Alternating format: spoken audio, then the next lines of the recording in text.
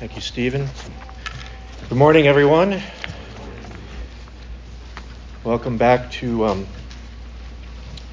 the Jacobson family. I had every intention of spreading all kinds of fake news about how they were hanging out on the beach in Ormond by the Sea drinking mimosas while we were in worship this morning, but I was foiled by God's sovereign hand. So anyway, welcome back. Nice to have you. 1 Samuel 18, verses 1 through 9. I've titled this sermon, The Idol of Reputation, and I promise you that I did not conspire with Mike ahead of time, but I think God did. I'll be reading from the New International Version. After David had finished talking with Saul, Jonathan became one in spirit with David, and he loved him as himself. From that day, Saul kept David with him and did not let him return home to his family. And Jonathan made a covenant with David because he loved him as himself.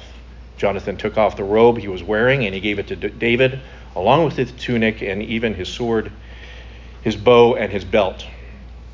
Whatever mission Saul sent him on, David was so successful that Saul gave him a high rank in the army. This pleased all the troops and Saul's officers as well. When the men were returning home after David had killed the Philistine, the women came out from all the towns of Israel to meet King Saul with singing and dancing and joyful songs and with timbrels and lyres. And they danced. As they danced, they sang, "Saul has slain his thousands, and David his tens of thousands." Saul was very angry. This refrain displeased him greatly.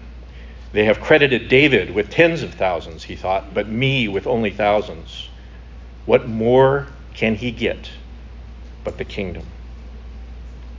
And from that time on, Saul kept a close eye on David.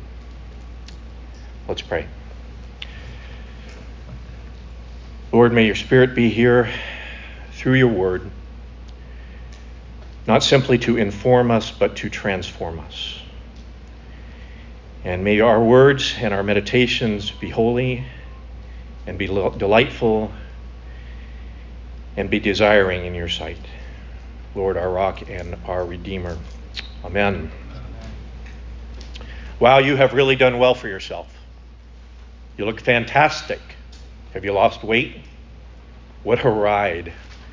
I wish I could afford something like that. You have such well-behaved children. How do you pull that off?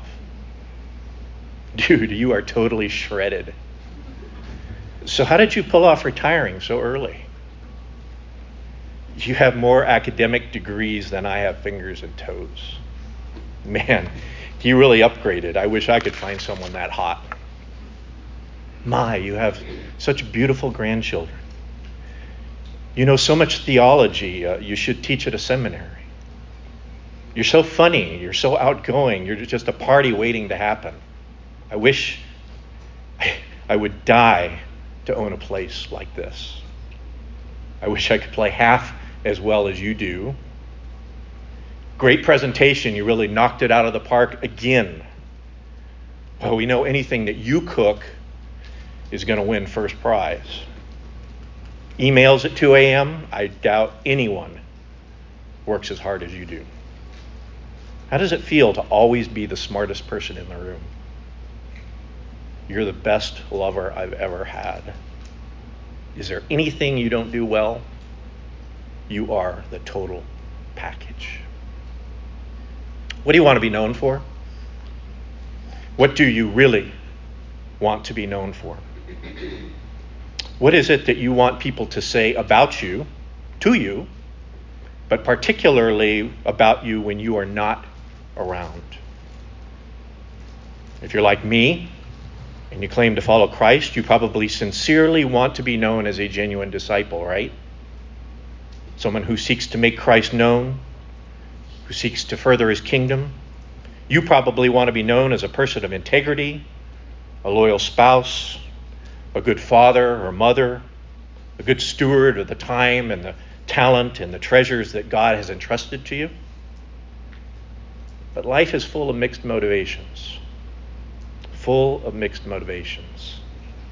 And if you're like me, you probably also resonate very strongly with one or two or five of the compliments that I just read a moment ago. You want to be admired, and deep down inside, you really want to be admired in some of those ways. Right? Well, our story in 1 Samuel is a story about a king who really wanted to be admired in some of those ways too. If we parachute into the history of the nation of Israel around 1000 BC, we're reminded that after the Exodus and after the period of the judges, the final judge, Samuel the prophet, arrives on the scene. And despite Samuel's faithful leadership of the people, the Israelites announce that they want to be like the other nations. They want a human king. And despite Samuel's warnings about all the unintended consequences that would befall Israel, the people ultimately reject God's kingship in exchange for a human king. And as God tells Samuel, they have not rejected you. They have rejected me. Well, the first one of the human kings, of course, is Saul the Benjamite. And by reasonable accounts, he begins his reign satisfactorily. In 1 Samuel chapters 9 and 10, he's identified as a man who's a head taller than the rest, who's chosen and anointed as Israel's first king. However, despite these appearances, he initially assumes the role with some humility, some modesty, if not insecurity.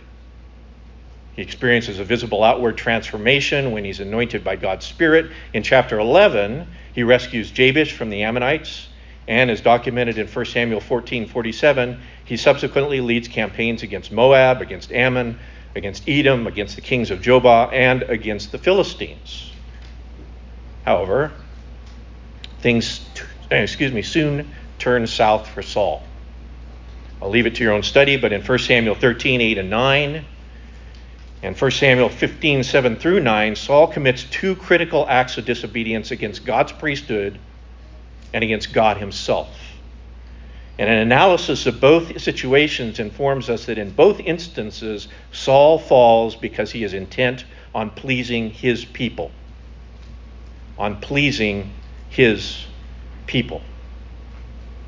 And as the story further unfolds, we find that Saul remains intent on finding a way to hold on to the kingdom and hold on to his status, even though Samuel tells him it has been torn away.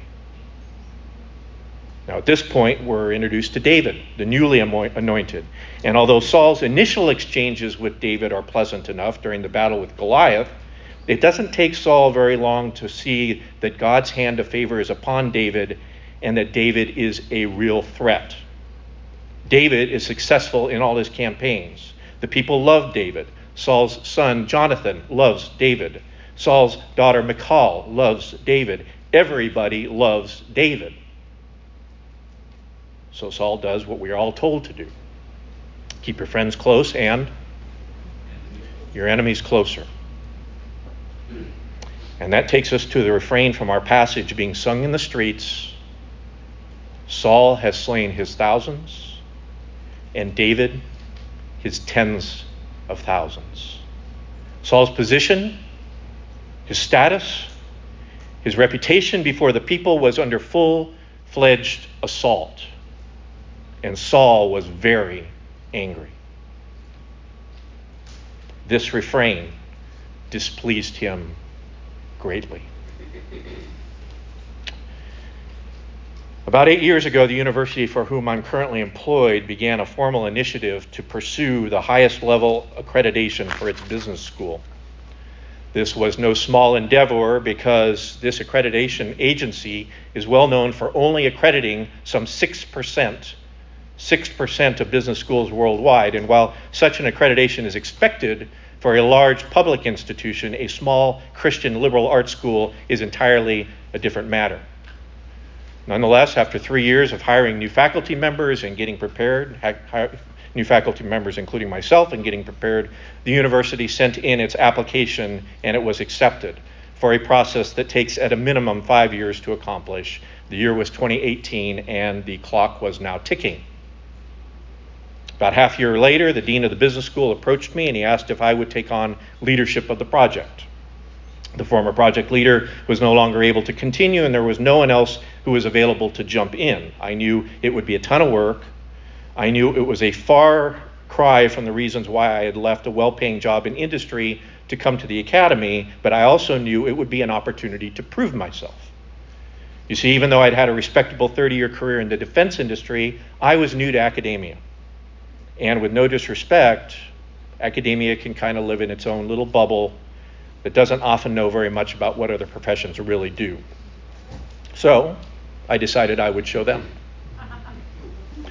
It wasn't my baby. It wasn't my idea. I honestly really didn't care very much about the actual accreditation itself, at least not at the beginning. But once I signed my name on that line, I was going to get it done. Because if you know anything about me, I get things done. 4 years later, May of this year to be exact, I got it done. After thousands of hours, seemed like years, of project managing, report writing, training of faculty and administration, organizing, planning, detailing, and hosting meeting events, it got done. The proverbial champagne corks were popped, the administrators were high-fiving and slapping each other on the back. And at that moment, despite some nice words and some verbal recognition and some accolades, I decided I was not appreciated enough. The substance of my contributions, I felt, were overlooked. People were already on to, what have you done for me lately? So I got angry, I got bitter, I got resentful, and I got nasty. Now, please hear me. In my near 40-year career, I have worked for the government, for large and small corporations, and now for the academy. I've worked in the public sector and the private sector for profits and nonprofits, and I've learned in most any organization there will always be leaders who, knowingly or unknowingly, wittingly or unwittingly, intentionally or unintentionally, take advantage of top performers and ride that horse until it dies. So be very aware of this. Christian employees are not called to be lemmings who set no boundaries, answer emails at 2 a.m., and feel guilty when the boss calls them on the weekend and they're not available to immediately respond. But in the world of work, that is exactly what we are going to be if we kneel to the idol of reputation. If our work, in this case, is ultimately about proving ourselves and pleasing other people, that's what's going to happen. That's exactly what happened to me. And I knew better. I had no one to blame but myself. Now, that's just work. And for some of us, work is a big one, right? But it's just one thing. The same idolatry is at work in any area where we decide we're going to please people, play to the crowd, perform for attention, and prove ourselves worthy. Our wealth, our toys, our physical attractiveness, our trophy spouses, our kids, our humor, our winsomeness, our athletics, our intellect, our degrees, yes, even our theology and our sermon delivery. Now, at this point, you may be thinking, yeah, I can see how that might apply to me a little bit, but it seems a little over the top. Well, I hope you're right. I hope I'm the only one in the room who has this magnitude of a problem. But if you really want to test it, if you really want to test your idol of reputation, see what happens when the idol doesn't get fed, or it doesn't get fed enough. When the compliments don't come, or enough of them don't come. When you lay it all out there and you don't get enough of the glory, right? When, God forbid, someone else gets more glory in that area than you do. As my wife Cheryl rightly pointed out, we really won't know how much our idol of reputation is really present until it doesn't get what it wants. Saul has slain his thousands, David his tens of thousands, and Saul was very angry. Well, even if we've rightly identified this idol of reputation, where do we go from here? How can we get to the root of the issue, let alone really begin to overcome it? It's a good question. But I suggest that if we're really dialed into Saul's struggle, we're going to find out that his idol of reputation and ours is ultimately an issue of misplaced identity. Misplaced identity. What do I mean by this? Let's consider for a moment what it's like when people come out of the womb, out of the box, as it were.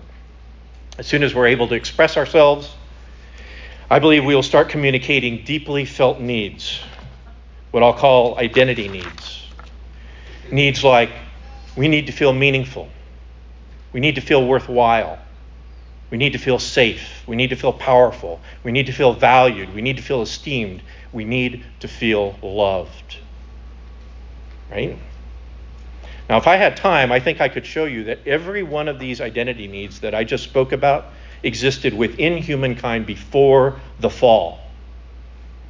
Before the fall. In other words, they are God-created needs, but they were needs that were originally designed to be met in the garden. This is very important because we know what happens next. When humankind falls, when it fell and we were invaded by sin, we left the garden. Our relationship with our Creator was corrupted, but our identity needs did not go away. Now think about your children or your grandchildren or any toddler that you can remember. As soon as they're able, think about how many times they want to show you their toy or show you their picture or show you the hole that they dug in the beach or whatever, right? What are they really saying? What are they really asking? Something like, look at me. Show me that you value me. Show me that you love me. Show me that you approve of me. Show me that you esteem me. Show me that you think I'm meaningful. Show me that you think I'm worthy. And of course, being well-trained parents and grandparents that we are, we say things like, wow, Johnny, that's awesome. What a big boy you are. Did you really do that all by yourself? And Johnny quickly learns, as does Janie, that we naturally receive our validation and our approval and our worthiness from what other people think of us. What other people think of us. And by the time we get to be King Saul's age, we're asking the same questions, but just in different ways. Do you honor me? Do you esteem me? Do you approve of me? Do you value my reputation based on how valiant a warrior I am? Right? Now, we live in a hyper-individualistic culture that says don't pay attention to what anybody else thinks of you. You be you. Be true to yourself, no one else. But deep down inside, I don't think very many people, if anyone, really lives like that. We may say it, but I think we rarely follow it. And even if we do, in some ways, that actually makes it worse. Because our inner voice, the voice in our head, that voice that's constantly whispering to us, you know that one, that voice? It has a very nasty way of spewing condemnation after condemnation after condemnation at itself. So where does it leave us? Well, we learn to play the reputation game. We get a little of this, get a little of that. We fall in and out of love. We welcome a new job until it gets old. We get recognized for achievement, and then it gets forgotten. We make some money, and then we need some more, and on and on and on the merry-go-round goes. Unless we truly encounter the gospel in a deep and a transformative way, a transformational way. There is an ultimate identity statement for any person who has repented and believed the message of Christ. It is not Christian, though that's not wrong. It's not Christ follower, though that's not wrong either. It's not even disciple, as biblical as that is. It is the phrase, in Christ. In Christ. This phrase, in Christ, is the basis of what teachers call our union with Christ. As John Stott stated, the commonest description in the scriptures of a follower of Jesus is that he or she is a person in Christ.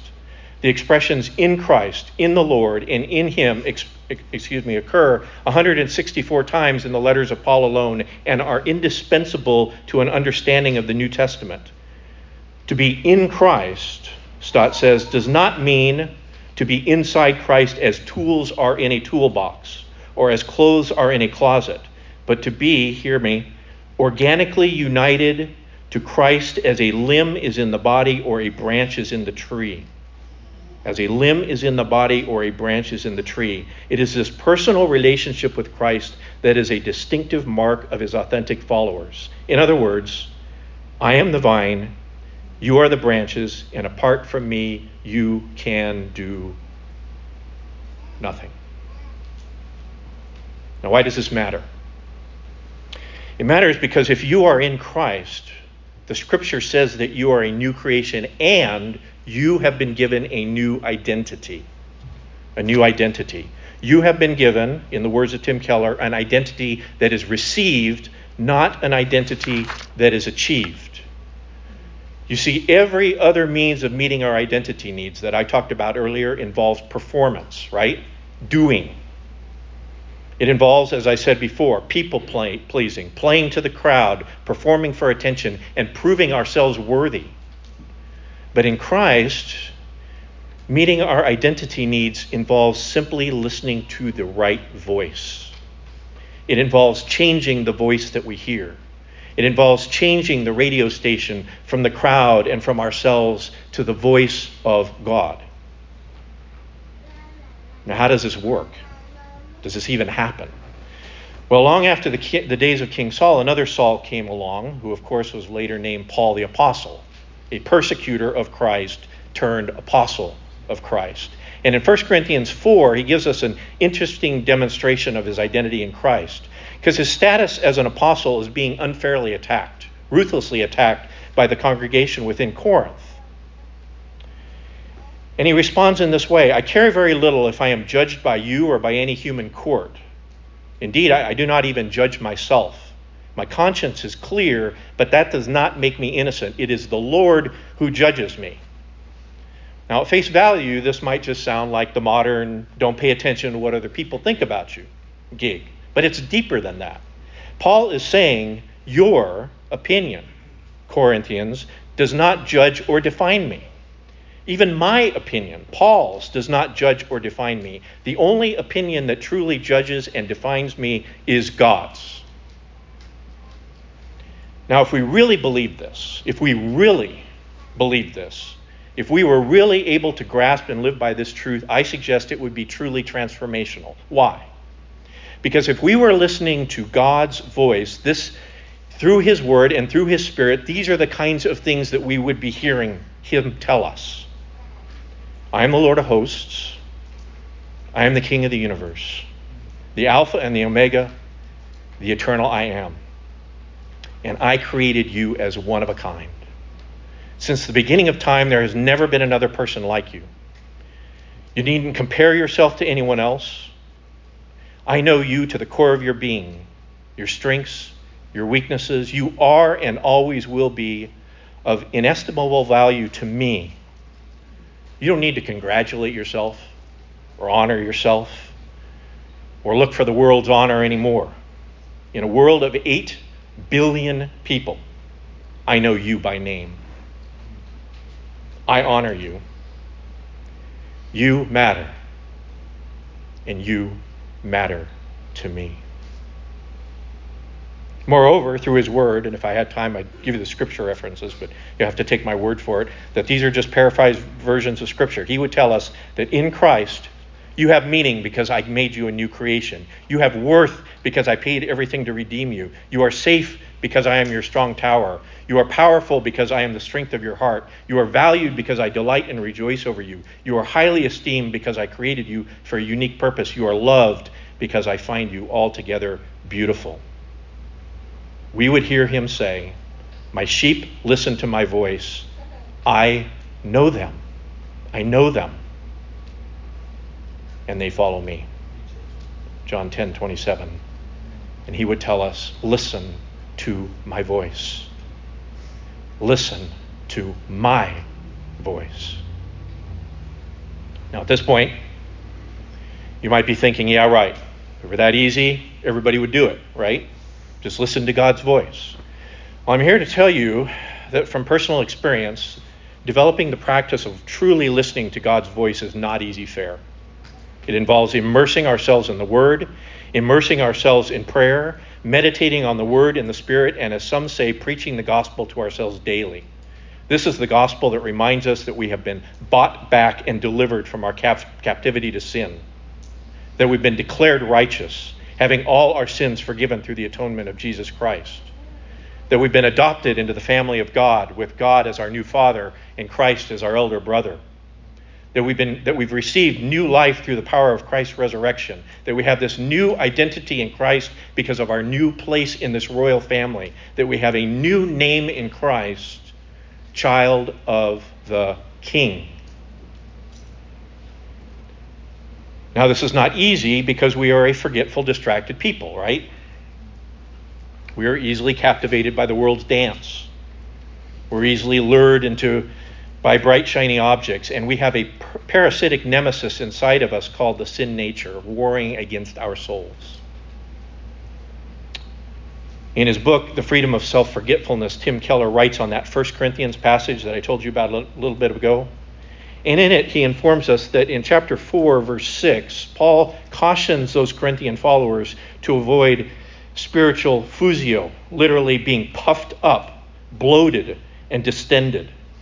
Because in their puffed up, bloated, and distended states, Keller tells us that our egos tend to have 4 very unadmirable characteristics. First, our egos are empty, prone to fill themselves up with things apart from God. Second, our egos are painful, regularly hurt about feeling snubbed or offended or ignored. Sounds familiar. Third, our egos are busy, oftentimes obsessed with self-promotion and comparison and boasting. That is anything to draw attention to ourselves, to themselves. And finally, our egos are fragile, regularly in danger of being deflated like a balloon. Does this sound familiar? In other words, our egos are always reputation building. Now, whether you want to use the word ego or flesh or old self or sin nature, we have a parasite that lives within us. I call it a parasite because if we are in Christ, it is not who we are any longer, but it still invades us like a cancer. Now, I really want you to get this visual. So if you're into the old Star Trek movies with William Shatner, not Chris Pine, Khan, those. You might remember the little parasites that Khan puts in the ears of the Federation members to get them to do what he wants, to obey.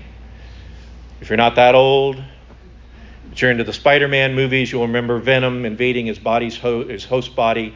Maybe you've actually been infected by a parasite. Whatever illustration works, realize that now if you are in Christ,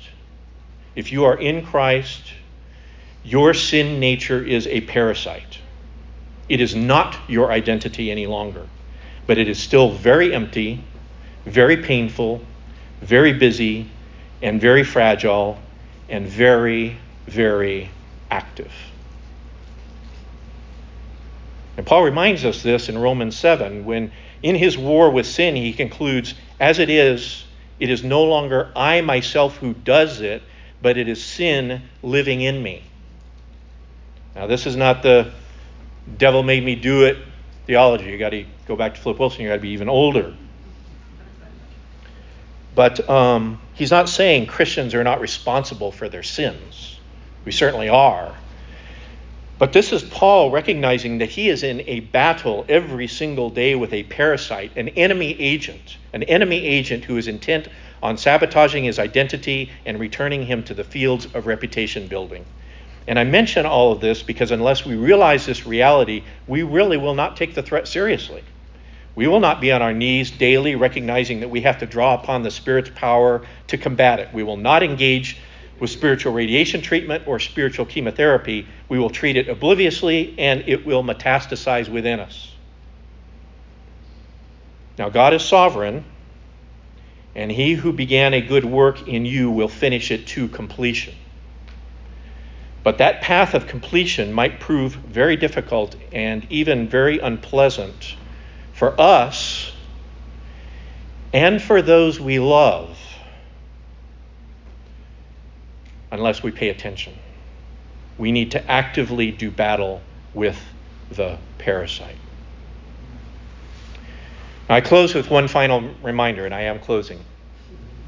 That is a reminder to all of us that the process of living our true identity and combating the parasite of self is not accomplished alone. It requires the koinonia, or fellowship of the body. Our identity in and union with Christ is not just an individual one. Mysteriously, our union with Christ is a communal one. As Paul writes in Philippians 2, if you have any encouragement from being united with Christ, if any comfort from his love, if any fellowship with his Spirit, if any tenderness and compassion, then make my joy complete by being like-minded, having the same love, being one in spirit and in purpose.